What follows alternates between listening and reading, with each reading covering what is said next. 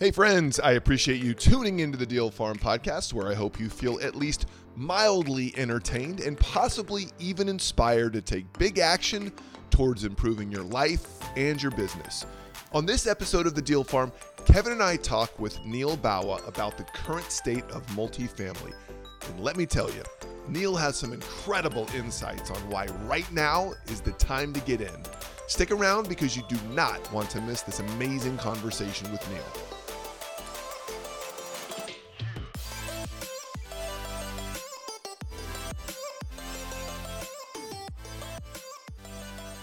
Kevin, what's shaking, my man?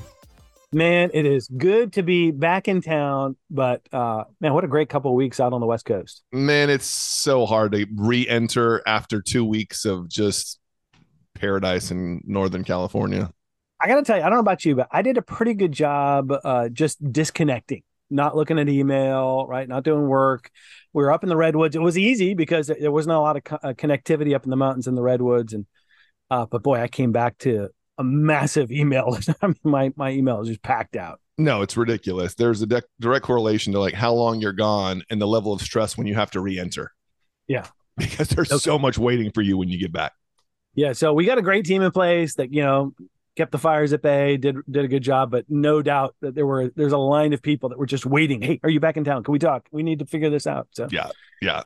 But it was definitely nice to get away. And then I did a pretty good job of unplugging. I mean, I stayed in and delegated here and there, but for the most part, it's pretty darn relaxing, which you can't always say that about a vacation. Well, you did a little extended. Like you got up to the wine country, you got up to the northern coast. I mean, you did some bonus travel. Got some bonus travel. That legitimately is one of my favorite places on the planet. It's just the Redwoods, Pacific Coast Highway, Sonoma County, you got the vineyards. It's just spectacular is what it is.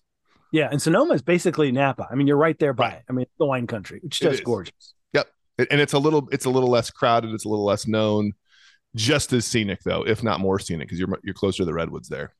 Yeah. And I didn't know, we've been to Mendocino several times. It's up there though. Mendocino's pretty far north on the coast, isn't it? I mean, it's a haul from San Francisco. So we landed in Mendocino for a night, and we actually went ahead and went up to Fort Bragg too, which I'd never been to Fort Bragg before. Oh, wow. That's way up there. Just to check it out. It's 10 minutes up the road from Mendocino, but yeah, you're pretty far up there.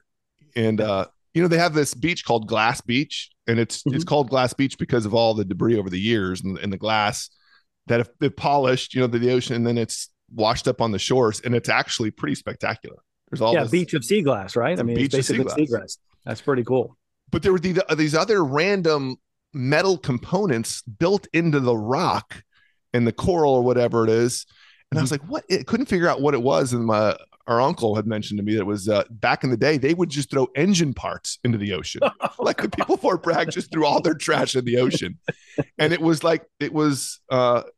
literally engine parts that over time had just sort of become embedded in the rock. It was crazy. And that's part of the sand. Spark plugs. It was like spark plugs and stuff. And now it's pretty. Go figure. Now it's an interesting beach to go to. Beautiful. Well, it was great. I love traveling. That was a great trip with a family out there. And we got a guy who's an expert in travel. We've actually just got finished. We talked to him like for 30, 40 minutes just about his international travel, which is phenomenal.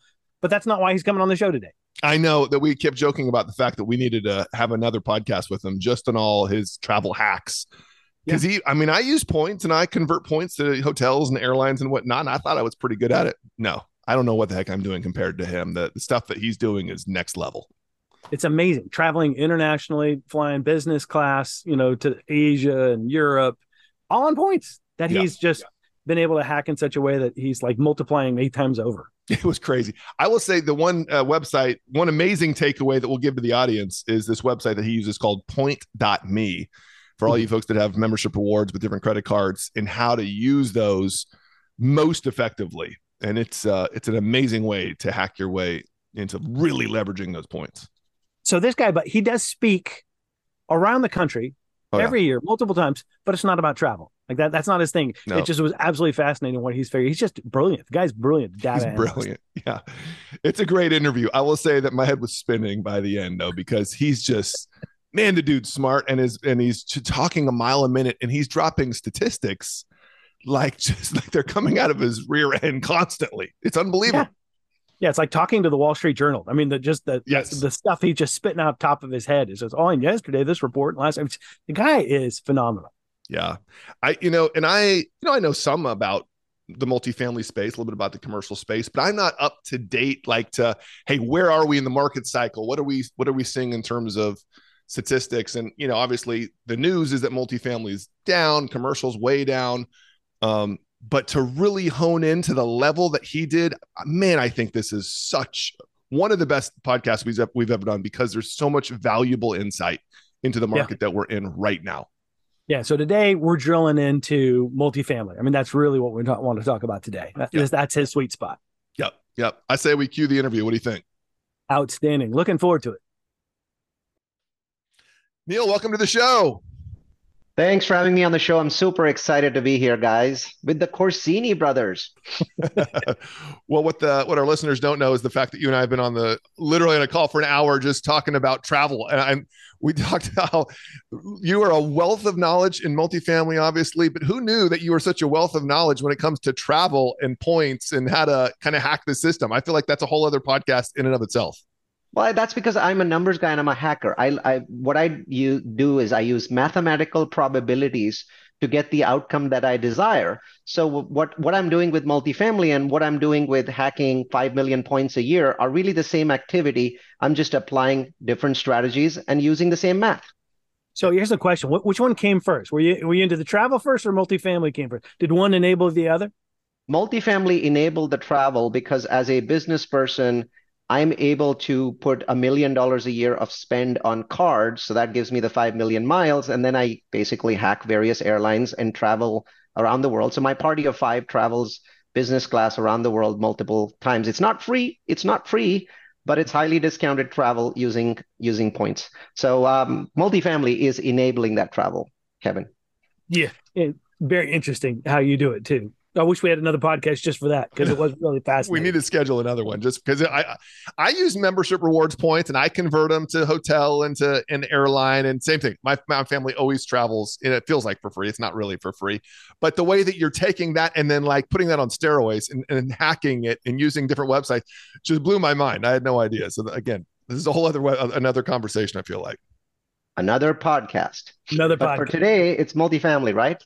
Today, it's multifamily, maybe a little bit of office. I mean, for those folks that don't know who you are, I mean, I'd obviously, we have some mutual friends, and I knew who you were before. Now this is the first time we're meeting, but maybe give us just sort of the quick 5-minute summary, how you found yourself in the multifamily space. Yeah, I'm a technologist, a data scientist. I have had a successful tech career and had a successful tech exit after running a company for 14 years.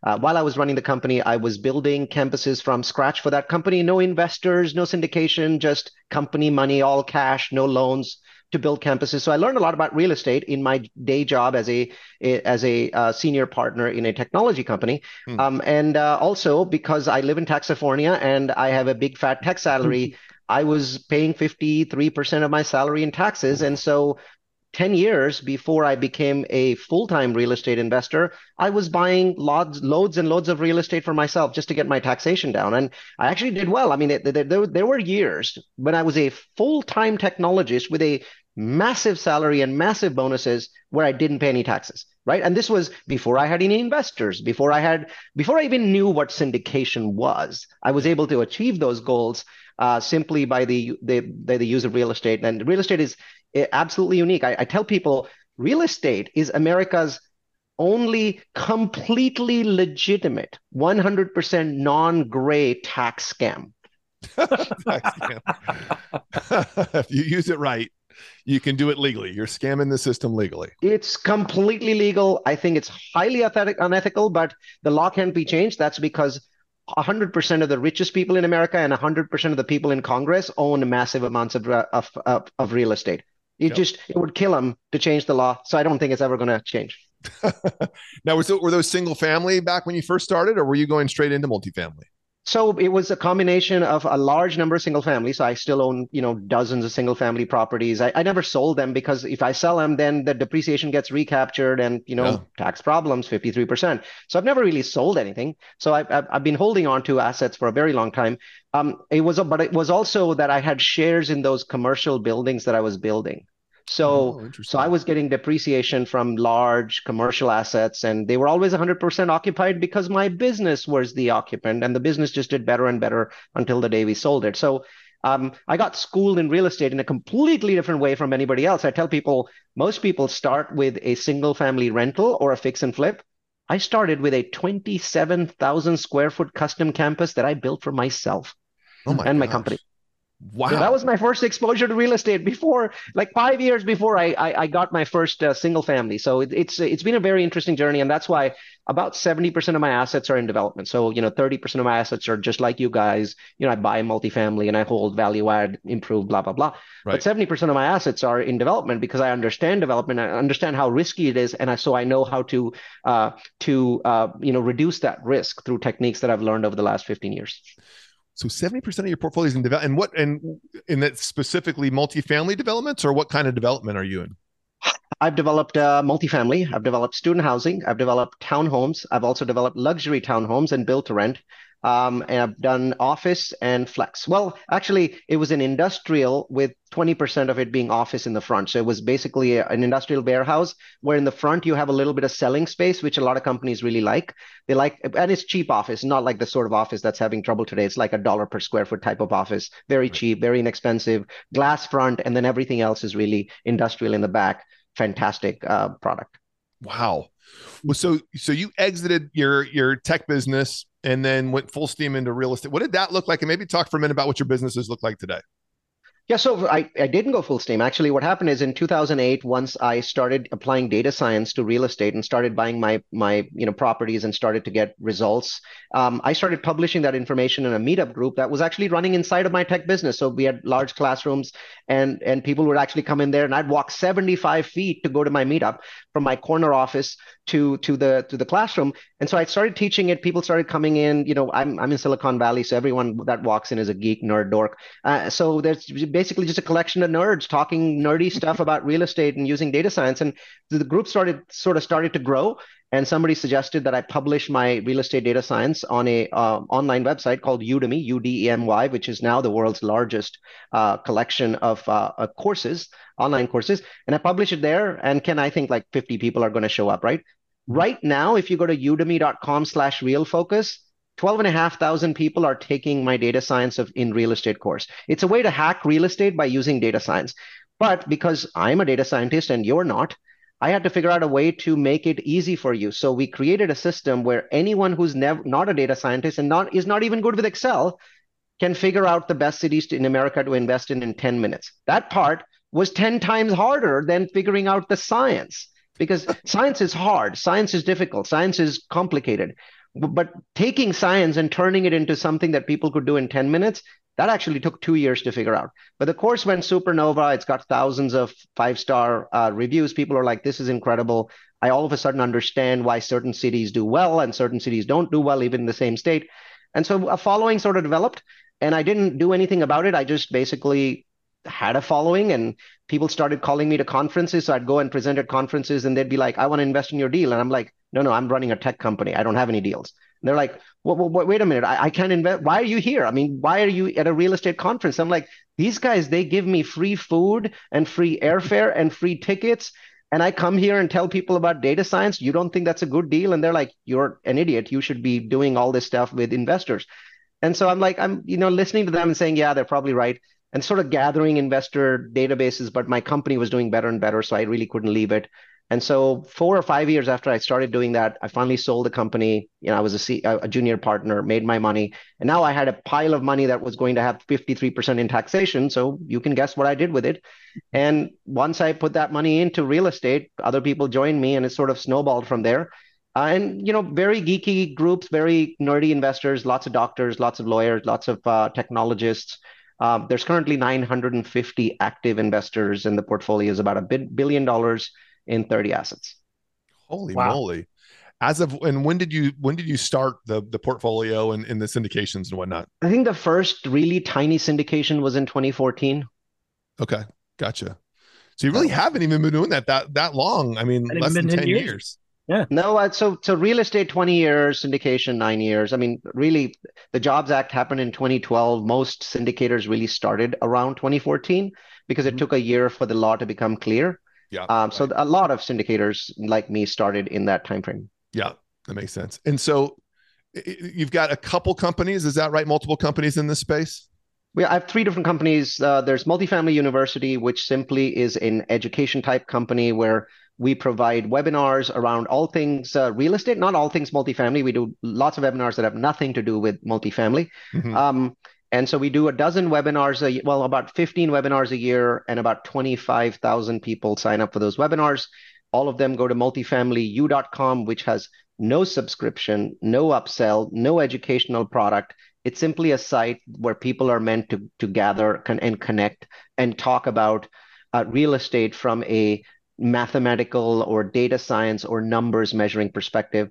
The company that makes revenue is called Grow Capitalist, so standard syndicator, except it's also a development company. So 1/3 of its projects are value add type stuff, usually multifamily or self-storage. And then 2/3 of those projects are development, mostly multifamily or built to rent. And then the third company is a specific build to rent company called UGrow. And UGrow only does build to rent projects. Build to rent, in case you don't know, is essentially these days townhomes for people who almost can afford single family home mortgages, but not quite, and they don't want to live in apartments. So it's the piece of the audience that is above apartments, but below single family ownership. And there's about 18 million families in the United States in that bucket, and BTR serves that group. It's not affordable housing. It's affordable townhomes. Yeah. When it's not always townhome, at least the build to rent space isn't always a lot. Even around here in Atlanta, you'll see just a normal looking single family development. It just happens to be build to rent. That's what the way, I mean, built to rent started in 2015 with those. So it's basically a single family home, but there's 100 of them together or 200 of them. So you get scale. Unfortunately, in 2023, no one's building the single families anymore because construction costs have made that unprofitable. So at this point, a very large percentage of BTR is either duplexes or townhomes. That makes sense. Yeah. Well, and then just the debt's more expensive and construction costs went through the roof over the last 3 years. I even wondered to myself, like, how are these build to rent companies making a go of it right now? Because we have a new construction arm ourselves, and I'm like, the costs are, I don't know how the math works anymore, but that makes sense. There's benefits, right? So so a piece of land that I was buying for $2.5 million, and I had 60 days to close with a $100,000 hard deposit on day one. Today, that $2.5 million piece of land is $1 million. Yes, it's gone down 60%, right? And I have 17 months to walk away. 6 months before my $50,000, not $100,000, $50,000 goes hard, and then 11 more months. So if the city doesn't approve me, right? So after 6 months, I'm in for that 50. But if the city doesn't approve me, I still get my 50 back, right? So I've now 17 months instead of 2. So that reduces my cost by $1.5 million and also reduces my risk. Now, does that fully make up for the rise in construction costs and interest rates? No, but it makes a big dent. And so the things that we're doing is, if you were building 1,350 square foot properties, and we're now building 1,215, or we're building 1,175. So we're also, shrinking the properties to make things work. And the yards are no longer 15 by 15; they're 8 by 8, right? So or 8 by 15. So smaller yards, smaller properties. Some of them are not even 9-foot ceilings anymore; they're back to 8, which is the standard for apartments. So you make these cuts. And then once you get to the point where interest rates go down, then you move back to where you were. Yeah. And what have rents been doing over the last year, 2 years? Are they haven't necessarily increased corresponding with, construction prices, but are they also on the increase? They haven't. So if you look at inflation over the last 12 months, right? So 12 months ago, headline CPI was 9.1. Today it's 3, right? So the average is, let's call it 5.5. Right? Because it's obviously been dropping in a straight line between then and then. So that's 5.5%. Now, if you study rents in the United States for the last 75 years, rents always are above inflation. So like 1974 to 1984, we had very high inflation in this country for 10 years, right?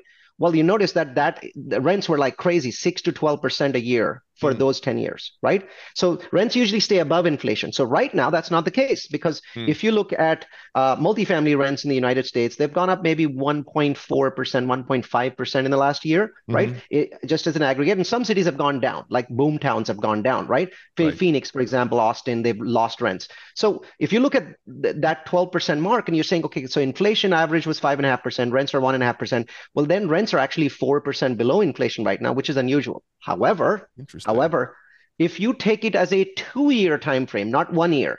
So if you look at 24 months in the past and average it out, rents are above inflation, because you're taking, you had 14% rent growth and then 1.5%. So you total that together at 15%. Right. And then you had 5.5% inflation in the last 12 months and 3.5% in the 12 months before that. And you average it. Now you're at 9% for 2 years of inflation. You're at 15% of 2 years of rent growth. Rent growth's tracking exactly the way it does above inflation.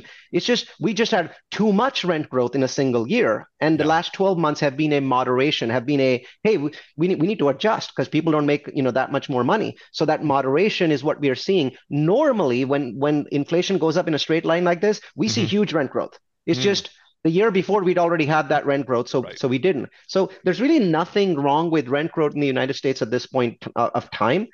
Even in the last 6 months, I think rent growth in the US has been about 0.5% up, or maybe 0.75% up. Not sexy, but hey, you just had a 16% rent growth, right? In all-time high, or 15%, 16%, whatever that number is. So there's some moderation is completely normal. Right. So for the moment, one could say, if I look at it from a 12-month perspective, it sucks. From a 24-month perspective, it's all in balance. It's why the headlines are never in context. The multifamily rents, or this and that, but they're not looking at, like you said, over the 2 year. Well, you just had this amazing previous year, and so you average the two together, and they're actually fine. Because all the headlines are clickbait, and if you basically say things that are rational, then nobody clicks on your ad. It's human beings that are at fault. We are at fault because we never click on anything that doesn't look horrible or uninteresting. When the truth is, multifamily, if you take it over 2 years, is uninteresting. Now, what is interesting in multifamily right now is completely irrational investors. So there's 1 million investors that invest in multifamily. Yeah. The vast majority, I'd say 800, 900,000 of them, are right now in a state of complete and utter irrationality. The remaining 10% are institutional investors, and boy, they want to buy everything right now. So those people completely understand what's going on. And what's amazing is institutional investors, they're buying right now with floating debt and rate caps, which, by the way, floating debt is a 4-letter word in the industry right now. When you say floating debt, you're saying F off, right? But if you ask institutional investors, they're like, this is the best time we've ever seen to buy with floating debt and rate caps, because their numbers indicate that there's a 9% chance that interest rates will be lower in 12 to 18 months. And they're patient. So if it's not 12 and it's 18, they don't care. If it's not 18, it's 24. But what they're saying is there's almost a 99% chance that 2 years from now, interest rates will be much lower. So why should I buy a fixed rate today when I know that it's going to be lower, and that's going to reduce the value of my building to have a fixed rate? But I can't sell floating debt to my investors. Why? Because they're completely irrational. I'm being forced to do something that I don't want to do, which is to get fixed debt. But I can't convince one investor that that's a terrible idea. It's still, human nature, it still feels like a gamble, right? Because nobody's got a crystal ball. And I hear what you're saying. Yes. Why is it a gamble if it's a rate cap, right? It feels like a gamble. It's not a gamble. There's a difference between feels like a gamble and gamble. This feels very much like a gamble, but it's not really a gamble.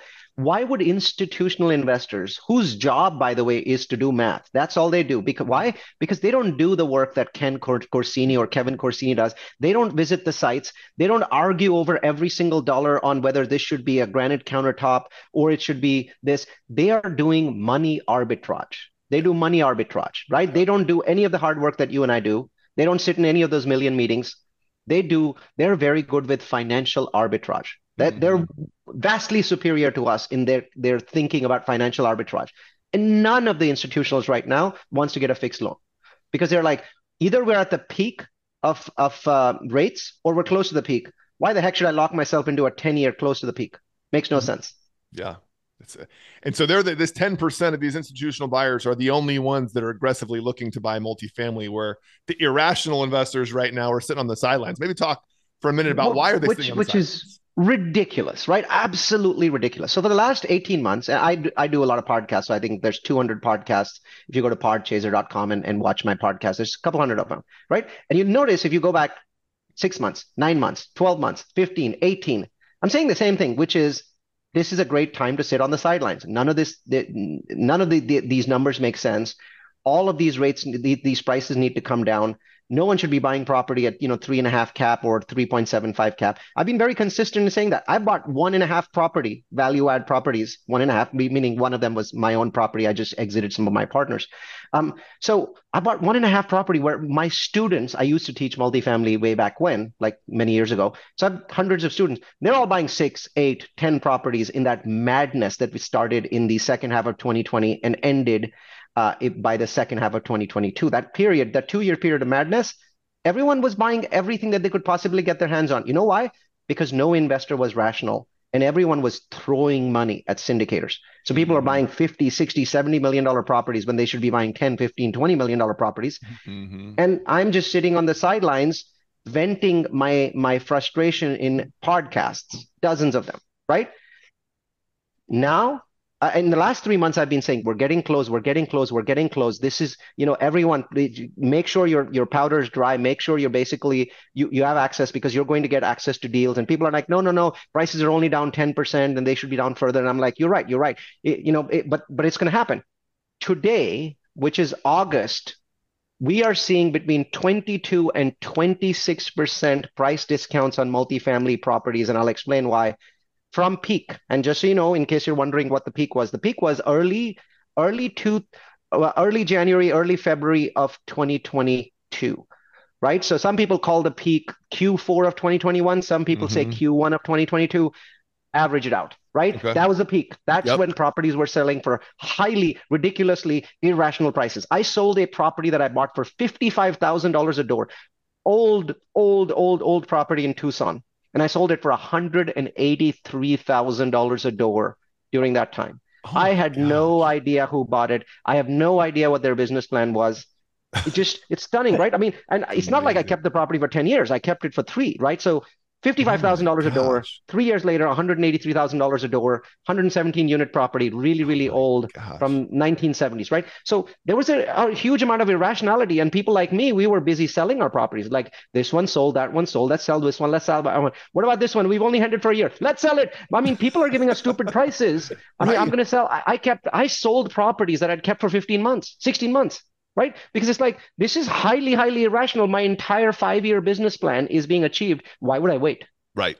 Right? Yeah, what do you so we were really waiting? awesome sellers. We just went around selling everything that anybody wanted to buy. Right? So, and we sold a lot. I mean, we got to the point where I was in tax trouble. Right? I mean, we sold so many properties. I was in serious tax trouble because all my depreciation was getting recaptured. And I'm still like, keep selling, man. This is crazy. So here's what happens. At that point, investors weren't paying attention.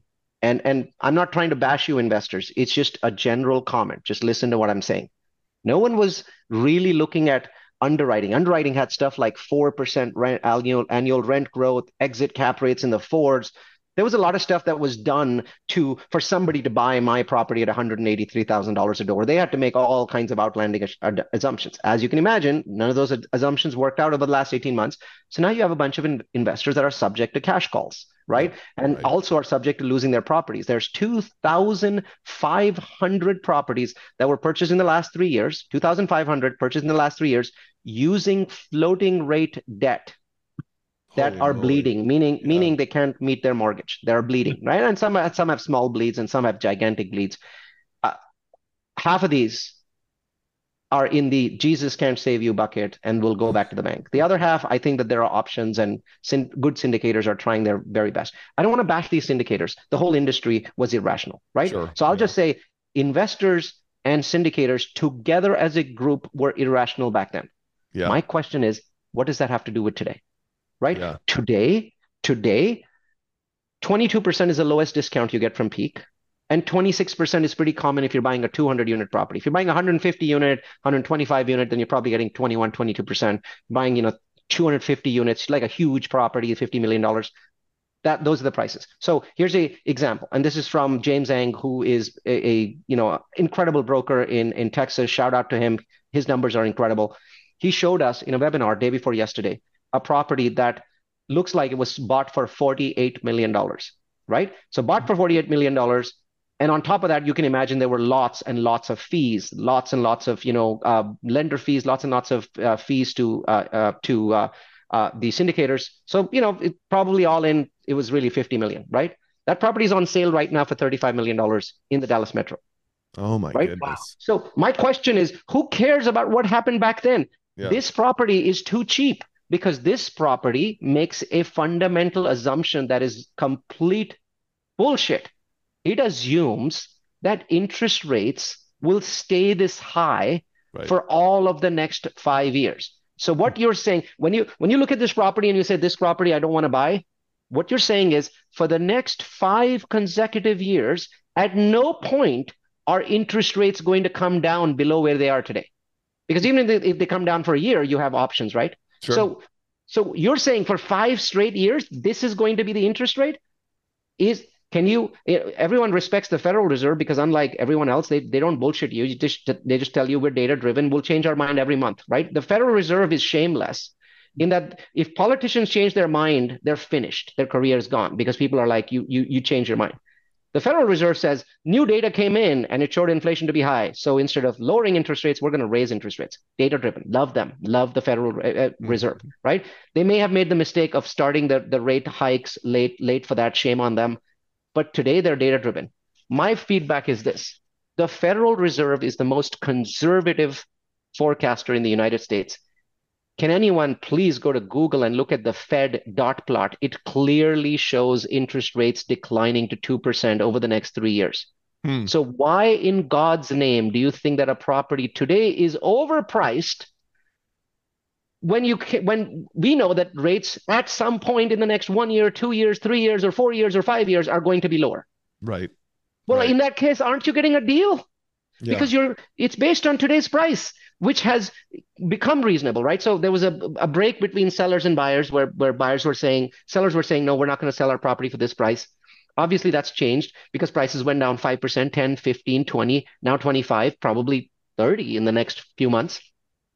So it's clear now that if you're not at the exact right price of the property, you're pretty close, right? Yeah. You're pretty close. So let's just say that prices are not perfect right now, but you're pretty close. Why would you have a trouble with pretty close now when you were clearly paying $10 million over the price of a property 19 months ago? You didn't seem to have a problem with it then, right? Then you were paying 10 million over. Today you're paying 1 million over, but today's 1 million over is no. 18 months ago, 10 million. Yes. This is irrational behavior. I'm seeing so many investors, they're going to regret this because I fundamentally believe that the cap rates, not the price, the cap rates of multifamily are going to hit a bottom, most likely in Q1 of this year, possibly Q2, could be Q1, Q2. But I do not see scenarios where cap rates continue to decline in Q4 of next year or Q1 of the year after that. The reason for that is cap rates it's very clear that there's a relationship between cap rates and interest rates. In the same 18 months that interest rates have gone up, cap rates have gone up. And they've gone up at the same speed if you look at it very carefully. Same speed. So there's a clear correlation. Everyone talks about it. Everyone says that the correlation's there, right? Why is it no one willing to make the next conclusion, which is when interest rates drop, cap rates should also drop?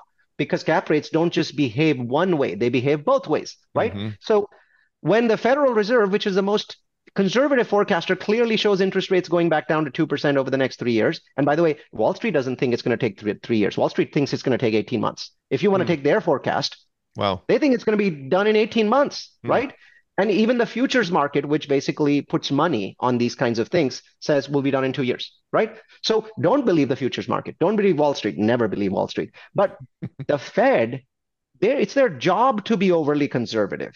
Because the only thing the Fed is afraid of is being wrong, right? The Fed is afraid of being wrong. So they want to be very conservative. They show it going back to 2%. Well, how could multifamily today, right, be worth the interest rates 3 years from now? That makes no sense. On a $30 million property, it's easy. You're easily going to gain $3 million, Mm-hmm. right? Maybe even four. So it's not going to be magic of this crazy type that I did in Greenville, South Carolina, where I buy a property and because of cap rate arbitrage, 15 months later, I sell it and make my investors, more than 2x. That madness is gone forever. Mm-hmm. But in a reasonable time, if I told you, hey, buy this $30 million property and unrelated to anything that Ken and Kevin do with this property and the work that they put in, you're going to get a $3 million bump in the next 2 years. Almost in every case, you would say yes. And I know there's many of you that think, well, 3 million is only 10%. No, but on a $30 million property, your equity is $12 million, right? Even Mm-hmm. today, it's only $12 million. So if you get a 3 million, maybe $4 million bump, and it's likely to be more than that, by the way, I think that 26% decline that we're seeing, we're going to go back halfway to that. We're not going to go back. It's never going to go back to 26%. Those were Right. irrational. But about half of that was rational, and half of that was just buzz. That Mm-hmm. buzz is gone forever. So if we retrench halfway, that's 13% of 30 million. That's $4 million in the bag. Hmm. Today, prices are so good that you can get somewhere around 14% IRR without gaming the Excel spreadsheet. You can get to about 14, maybe 13. Mm-hmm. And then you have this $3 or $4 million that's not in there because you're not going to assume it, Right. but it's going to happen. And that's why investors today are extraordinarily highly irrational.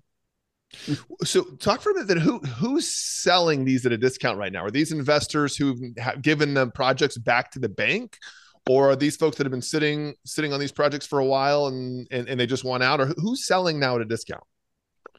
Firstly, volumes are down. So volumes in the United States are down about 60%, just so you know. So if there were 1,000 properties selling in a year, I don't know how many sell, but Sure. assuming that there's 1,000, right now there's 400. So there's less properties. Now, Yep. there's this assumption, well, the only people selling are the people that are in distress. Well, that makes no sense at all. The United States, 64% of Americans live in their own homes. So they're homeowners. 36% of Americans live in apartments of some kind, right? So that typically, right? So you can imagine that there's tens of millions of apartments because we're talking, 330 million people, 36% of that is over 100 million people, correct? Right? Mm-hmm. So over 100 million people live in some sort of rental housing. And maybe 10, 20 million live in single family homes, the rest live in apartments. Let's assume that there's 4 people in every family. So that's 80 million people, that's 20 million apartments, right? So from that number, 20 million apartments, you immediately realize there must be at least 100,000 properties in the United States of 200 units. Because 100,000 properties multiplied by 200 units, that's about 20 million, right? Actually, the number is about 105,000. So the 105,000 properties in the United States are in that bucket, right? And people are like, ooh, so all of these 105,000 are in trouble. No, Yardi Matrix is saying 2,500 properties are in trouble. Okay, what about the rest? I mean, that sounds like peanuts, right? Why are the rest not in trouble? Well, anybody who bought them in 2018, 2017, 2016, 15, 10 years ago, 15 years ago, 20 years ago has such a disgustingly large amount of equities. They're not in any, they probably refinanced 3 times by now, Sure. Yeah. right? Right. There is no equity in that property, right? So there's no panic, there's no distress. So you can even do a cash call if you pulled out 3x the money, right? Yeah. So bottom line is that the properties that are in trouble are only those properties that were purchased with floating rate debt in the last 3 years, right? Yep. Where people overpaid. I can't assume that every single property in the last 3 years was overpaid.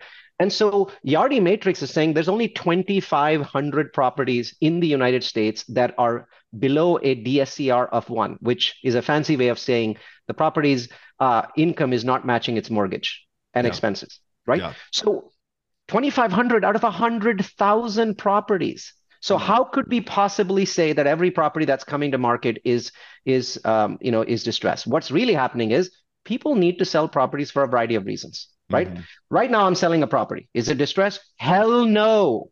The property is not distressed at all, right? The question is, so Neal, why are you selling it? Why don't you hold on for another 2 years? The answer is, my business plan was to double my investors' money in 5 years. I've held the property for 3.5 years, and I've sort of seen if there's a little break in the cap rates, and I get a chance. The challenge is because that property has seen such an inflation in its expenses, right? Mhm. And it does have floating rate debt. I have a rate cap, so the property is not bleeding. The Hmm. problem is it's not giving my investors cash flow. Yeah. And because I'm not giving my investors cash flow, I bought this property for $22 million. It's in best and final at, whatever, close to four. I can't say that because I'm in best and final. Let's just say it's a huge number of millions more, right? Than I've paid. So obviously I'm 2.5 timing my investors' money in 4 years. Why am I selling? Because I can't give them any cash flow on a property that makes a humongous amount of money and has a humongous amount of profit. There's so many people that are selling for the same reason. Hmm. Their properties are not in any trouble, right? They're making huge amounts of money, but they can't give cash flow to their investors. So they're saying, you know what, we're going to exit.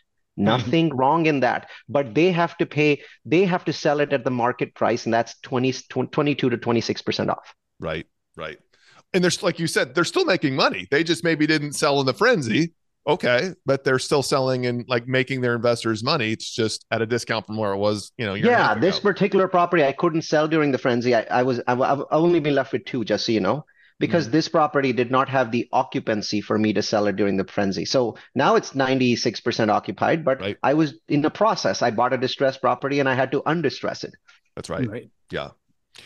In terms of financing in the multifamily space, is it when you're stabilizing an asset, is it typically floating rate, or are you locking in like, hey, when I'm done with this stabilization in a year and a half or 2 years, here's my interest rate? Is it normal to already know what you're gonna, like, almost like a construction of perm where you've already locked into that interest rate? What's normal in that? Because I just don't know how that works in the multifamily space. Obviously, 2 years ago, everyone would just take a bridge loan of some kind. And a bridge loan is floating for the most part. So it's a floating rate, and the rate would go up and down. That's what people were doing. That's what we were doing. Most people did that. Today, there are options for you to get a bridge loan that is locked in from Fannie Mae or Freddie Mac. So those loans do exist, but you're paying a lot more than if it wasn't a bridge loan, right? And typically you take a bridge loan because your property is distressed or its occupancy is low, something else is happening with it, or you want to make repairs, upgrades, whatever it might be.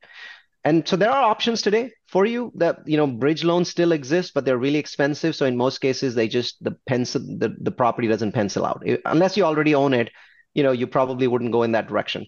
Keep in mind, a lot of people have this crazy belief that, hey, mortgage rates are, almost 7% in August 2023. Therefore, multifamily mortgage rates must be higher.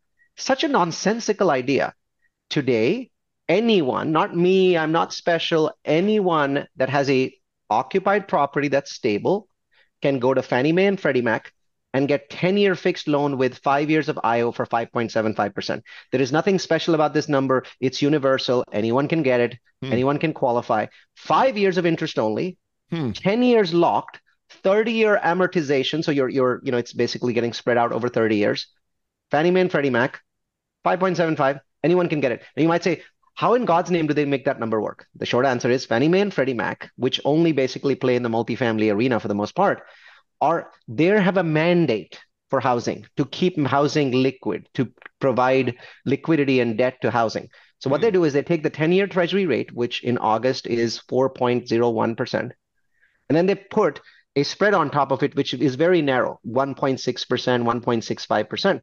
Well, 4.07 plus 1.65, you're at 5.72, Hmm. right? So multifamily as an asset class is always liquid because there's two companies, Fannie Mae and Freddie Mac. Together, Congress gives them $130 billion a year, and their only job is to spend it, Hmm. right? That's their job. They're a Hmm. quasi-government organization. Now, do they spend it on hotels? No. Retail? No. Malls? No. Offices? No. They spend it on housing, and almost a very large chunk of it goes into apartments. So Hmm. that is privileged situation. That is privileged, right? Because today you can't get that 5.75 rate for even the best performing hotel in America. Hmm. You can't. There's no options to do that because there isn't a quasi-government organization with free money that is giving Right. you access to that. Believe it or not, Fannie Mae and Freddie Mac are so desperate to spend their 130 billion, they've only spent 44 billion in the first 6 months. They're like, oh my God, I'm not spending enough money. And if you're a government organization, you have to spend every dime that you have because the next year you won't get it, That's right. right? You'll get less. So guess what Fannie Mae and Freddie Mac did a few weeks ago? 35-year loans. 35-year loans. And now they're going into Wow. 7 years of IO, right? Wow. So what's happening is as the situation is getting worse and interest rates are getting higher, Basically, a government organization is jumping in to subsidize multifamily. That's insanely awesome. And most people don't understand that this never happens in any other asset class because they're not required to do it for any other asset class. Wow. And on top of that, it's on multifamily's on sale right now compared to the last 2 years. You got these two Every things. multifamily property in the United States is on sale to varying different levels. And as I said, we might have come down 26%, and 13 of that was just irrational exuberance. It's gone forever. And that last 13 is the discount. I will happily take a 13% discount over a 26% overpayment. Yeah. Heck Right. yeah. It's a 39-point swing if you really think about it in one way, right? Yeah. So the government's willing to give you terms that are just ridiculous to get into it. Because the government actually, I mean, Fannie Mae and Freddie Mac, they don't want to lose their jobs. The less billions they have, the less people they will employ. And government organizations are very good at figuring out how to keep everyone's jobs. Whether it's good for the economy or not, I'm not going to say. Bottom line is they'll spend that money. If they don't, they'll start doing 40-year loans. If they can't get enough 35-year loans, I bet you that in 6 months we're going to have 40-year loans. None of this means that prices may not continue to drop, Ken. They might still drop. Mm-hmm. But my argument is this. I bought a shit ton of single family in distressed single family, and I bought it in 2009, 2008, 2010, 11, 12, 13, 14, right? Then I stopped. Mm-hmm. And I was an idiot, by the way, shouldn't have stopped. But my point is, I don't even remember which of those properties was at the bottom, probably the one in 2010. Right. But every single one of those properties was discounted, and every single one of those properties made me an enormous amount of profit. Yeah. Get it? Yeah. So if you're going to sit here and say, well, prices could go down another 5%, they've already dropped 26%, that's not an investor. You're actually a speculator, and you're better off in the stock market. There's lots of speculation opportunities every day. Go there. Yeah. What investors do, like, Warren Buffett is a perfect example. He's like God to me. Warren Buffett will basically not buy anything for most market cycles. And then when he gets to the point where he's convinced that it's discounted, he buys as many things as he can, but he spreads it out. He calls it dollar cost averaging, which is the word that we use in the stock market, but it actually works. Multifamily cost averaging. So you're getting a 26% discount. Buy a property today. The next one, get a 29. Maybe you'll be lucky and get to 32. Then the one after that will be another 29 because the market values are not going up. Then 26, then 24. When you get to 20, maybe stop. And now you've got a bunch of properties that you bought all below market, and some of those properties were definitely at the bottom, right? Because you kept buying every 3 months. Right. Well, that's the only way that anyone in the world has ever figured out how to get to the bottom, dollar cost averaging. Yeah. If somebody argues to me today that prices are going to go down another 15% from where they are, that person does not know how to do basic algebra. They cannot do basic math. They cannot do basic arithmetic. They do not understand trend lines. It's almost impossible because you know what that person is actually saying? If you want prices to go down another 15%, that the Federal Reserve is going to raise rates to 8%. The Fed funds rate right now is at 5.5. The economy is creaking. The industrial index, the manufacturing index, is negative for 5 months. Inflation's dropped from 9.1 to 3.1, seems to be dropping. Jobs have dropped from 400,000 a month to 188,000 a month, right? Doesn't look like the economy is booming anymore. It was booming 6 months ago, but remember, rate hikes take a while to wind their way through the economy, and they certainly are doing today. So the chances that the Fed will even do one more interest hike, which the market's saying there's probably a 10, 15% chance that they might do one more interest hike, Mm-hmm. and that's a quarter point, is remote. In my mind, it's pretty remote, right? Mm-hmm. Could happen, right? But that's still a quarter point. If you're waiting for prices to drop another 15%, you're saying it's going to go to 8%. The answer is, in what world does the United States government finance its debt if the Fed funds rate is 8%? Do you realize that our interest in that case would be touching $1.5 trillion a year? In what world can we exist as an economy if it goes to that level? And what reason do we have to go to that level when simply by keeping the rate where it is, we're seeing a straight line decline in inflation? That's Mm-hmm. what people are doing if they're not investing today. I'm waiting for a better time. Mm-hmm. Sure. Mm-hmm. And that better time is probably going to come the next time prices go down, probably 7 or 8 years from now. So good luck to you, right? I'm very consistent. I've been saying, stop, wait, don't buy. Prices will go down. They make no sense.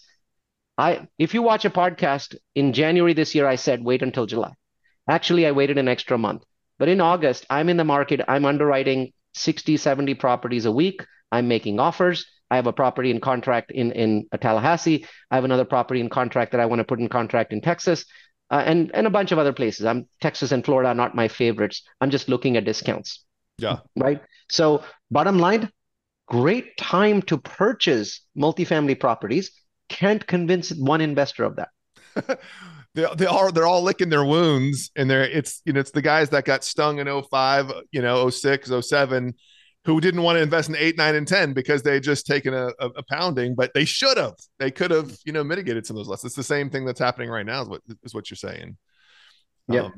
So my next question to you was going to be, what are you doing? And it sounds like you are actively, as of this month, then you're actively starting to underwrite and you're shopping for these deals. We started to underwrite in July, and in the last month alone, I think I've seen at least a swing of 2 to 3% in prices. Mm-hmm. So I expect that swing to slow down now because the Fed was throwing hand grenades and now they're basically just going tap tap, right? Yep, Quarter point every 2 months is very different from 75 basis points every month. Right. Right. And so when they were doing that late last year, it was affecting the prices in the Q1 and Q2 this year, right? So prices were falling quickly and now they're falling a little bit slower. Yep. But I do expect them to drop another few percent. And anyone that tells me, why did you buy this property when you think prices will drop 2%? The answer is, if you don't understand why we do that, you're not an investor, you're a speculator. Right. Only speculators wait until the bottom, and they always miss the bottom. Yeah. Because the only way to know it's the bottom is after prices go up. In hindsight, that's right. Yeah, right. Exactly. Interesting. Well, Neal, this has been super, super eye-opening because, like you said, there's so much clickbait out there right now about, multifamily, the sky is falling. Well, okay, then great. Now's the time to get in. I know, right? The sky is falling, but it's falling in office. So the short answer is there's another asset class that has the sky falling. And what's happening is most people don't understand this. Multifamily is not part of commercial real estate. So when you see something that's saying $1 trillion for commercial real estate, they're generally not including multifamily in that. Right? Because there are two kinds of multifamily definitions. One includes multifamily in commercial real estate, one doesn't. Most people in the industry say multifamily or commercial real estate, or multifamily and commercial real estate, right? So it's basically all the other asset classes except multifamily, and usually multifamily is separated out. And that clickbait is affecting investors. They don't see what's happening. I mean, you have occupancies down in the 70s for office. Yeah. Occupancy for multifamily is at 95%. Yeah. After this enormous supply, I mean, we have a massive, massive supply of new construction multifamily that's come in, that started early this year, and it's going to basically continue for another 12, 13 months. And occupancy is moved by 0.75%. Oof. Yeah. Well, they're apples, like you said, they're apples and oranges. There's two totally different asset classes, multifamily versus office, and people working from home. There's a zillion reasons why office is not doing great right now. But like you said, office doesn't have Fannie and Freddie propping it up either. There's a zillion differences between office and multifamily. But that's right. 40+% of all office loans are small to mid-sized banks who are running scared after First Republic died and Signature Bank died. And all of those are tightening their requirements, making a lot of office basically unrefinanceable under any scenario. There's a building, I live near San Francisco. There's a building, I think it's 555 Market Street. It's the Wells Fargo headquarters in San Francisco. The building was evaluated at $1,000 a square foot in value in 2019, which was the peak of the office values. And that building was just sold for $200 a square foot, an 80% discount. Half a mile away is the Union Bank building, which was sold at a 75% discount from peak. Oh my goodness. Crazy. Holy cow, that is crazy. Now, that is one of those absolute worst case examples, but we are seeing numbers, and I'm actually reading a number to you.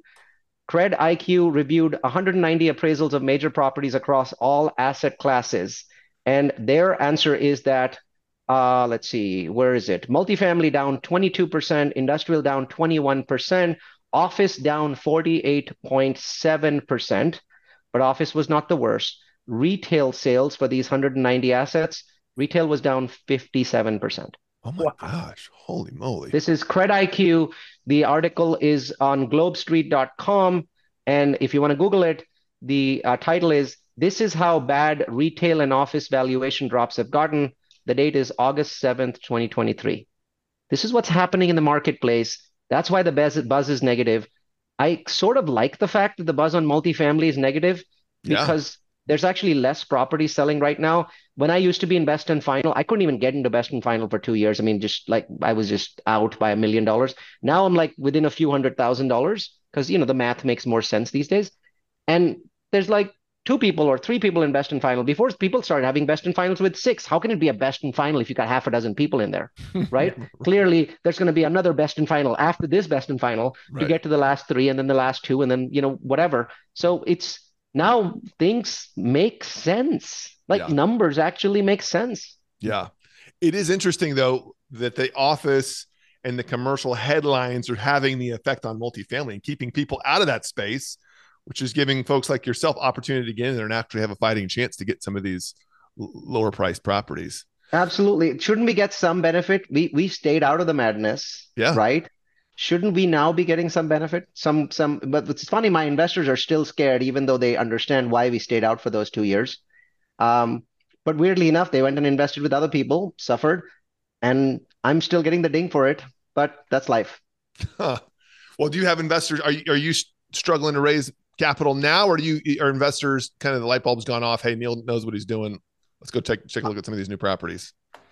I think I'm having less trouble than others, but it's across the board in the industry, so I'm not exempt. For example, CrowdStreet is a very large crowdfunding platform. Right. From numbers that I recently saw from the Wall Street Journal, they raised $250 million in investor equity in 2022. So far, in 6 months, I think the article was showing the first 6 months, they raised 32 million. So 32 million in half a year, 250 million last year. Mm-hmm. You can see that this isn't something that's specific to me. It's just investors being irrational as they usually are. Yeah. How interesting. Neal, this has been incredibly insightful. My brain's spinning a little bit, but I tend to have that effect. Like, no, if I don't kill the podcaster by the end of the podcast by exploding their brain, that's a good podcast for me. Yeah, we're almost there, but really, really, really insightful. I mean, and for those folks that are sitting on the sidelines, especially that want to be in the multifamily space, everybody always wants to know this indicator. So, hey, when are we close to the bottom? When are we at the bottom? But you're backing it up with data, and you're actually backing it up with what you're doing. You're actually executing on looking at deals yourself. So that tells you that you believe we're close to the bottom, if not at the bottom, in terms of pricing for multifamily. So no one can ever predict the bottom. Yeah, last year I made a prediction. I was so woefully off. I said single family prices won't go down as much as multifamily. They'll go down 7%. And so if I had been waiting for that bottom, it would have never come because from July 2022 to June 2023, single family prices in the United States decreased by 1%. Right. Yeah. Nobody saw that coming, though. Don't kick yourself. And I realized it was, belatedly, I realized it was because everyone had locked in rates. Right. So that, I should have really thought about their exposure to interest rates being much lower as an asset class than multifamily. But I mean, everyone was gloom and doom 12 months ago. So I picked the 7% number, which, by the way, was the same number as Goldman Sachs. And CoStar, by the way, was at 22%. So I can say that I was better than 22%. CoStar said, home prices might go down 20% or 20. I think it was 20%. And so I was at 7. So marginally, I was better than CoStar, but still awfully wrong. Yeah. Nobody's got a crystal ball. Nobody knows we're at the bottom. Nobody knows exactly what house prices are going to do. But it's like you said, you follow the data and you make your educated guesses. Neal, man, I really enjoyed my time with you, and can't wait to do our travel podcast next. Yeah, we got to do that next. If Invite people me anytime, I'll do the whole podcast on how I hack travel, and I'll give you the names of the airlines that are easy to hack and the ones that are very difficult to hack. I love it, man. And trust me, I've written down all sorts of resources you've given me because I'm going to figure out how to hack it the way you are. Hey, for folks that want to check you out, want to learn a little bit more about what you're doing and some of your businesses, where can we send them? I'm the only Neal Bawa on the World Wide Web, so everything good and bad that you read is about me. NEALBAWA. Just type that into Google. You'll see, I don't know, hundreds of podcasts and articles about me. They're all really about me. And the second thing is join us at Multifamily, followed by the letter u.com. That's multifamilyu.com. We do 15 webinars a year. About 20,000 people sign up for these webinars. And we do all kinds of webinars. They're not even, the last one was how artificial intelligence is the greatest change in human history since the invention of fire. And we had 3,000 people show up for that one, or 3,000 people saw it. So we do all these kinds of things. I mean, I'm a technologist. I'll always be a technologist. I'm never a real estate guy. I'm simply somebody that likes to apply technology to different things. And I really love applying them to real estate because of its tax benefits. So multifamilyu.com is actually a place for interesting content somewhat related to multifamily. There you go. There you go. Folks, again, multifamilyu.com. And it's funny, I Googled you myself. Yeah, you're all over the place. It's not hard to find you if you want to look up Neal. We sort of have the benefit, too, of having a different last name, Corsini. There's not many Ken Corsinis out there. So that's right. You have the benefit. It's not like a John Smith or anything. So, Neal, again, really enjoyed our time with you today. Can't wait to talk again. Sounds good. Thanks for having me on, guys. All right. Thank you. Take care, buddy. Bye. Man, Kevin, was that good or what? The guy's just brilliant. Like, I was trying to keep up with notes, and I was like, I'm just going to go back and watch this podcast a few times because there's so much information here that was so good. I had no idea how motivated I was going to be to go find a multifamily deal after this. No, right? He's talking. I'm looking at you and it's like, we got to find some apartments. We got to go find some stuff. We got to because this is the time. This is the time, man. Everybody's running for the hills. Everybody's, bleeding a little bit for multifamily. And he's like, yes, now is the time to get in. We are hitting the trough. Like, guys, if there was ever a time to get in rather than run for the hills, this is it. And did you know about that government money was available at those type of rates? I didn't know that. I had no idea. Nope.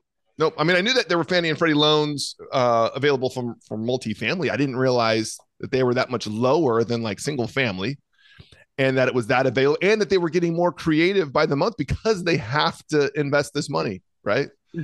Yeah. I mean, if you were ever going to get into multifamily, man, what a great time right now to explore it. So I think we need to do a little digging, see what we can find out there. Yeah.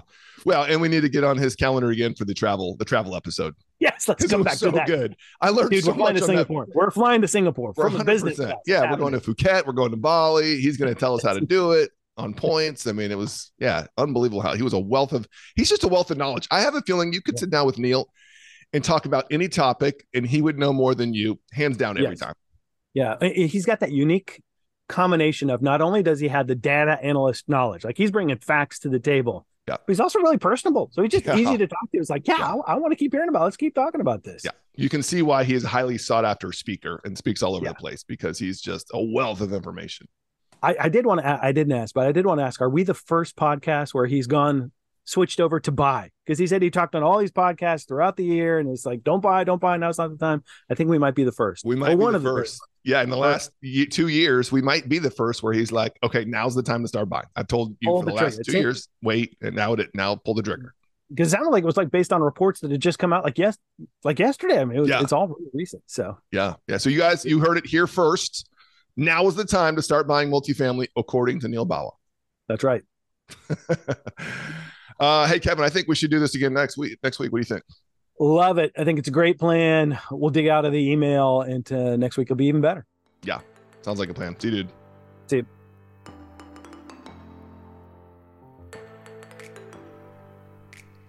Friends, thanks so much for making it all the way to the end of today's podcast. If you or possibly a friend has any interest in learning more about real estate investing or opportunities with Red Barn home buyers, take a minute and head on over to redbarnhomes.com and check out our investors page or our franchise page, or just drop us a note. We'd love to hear from you. Can't wait to see you on the next episode of The Deal Farm.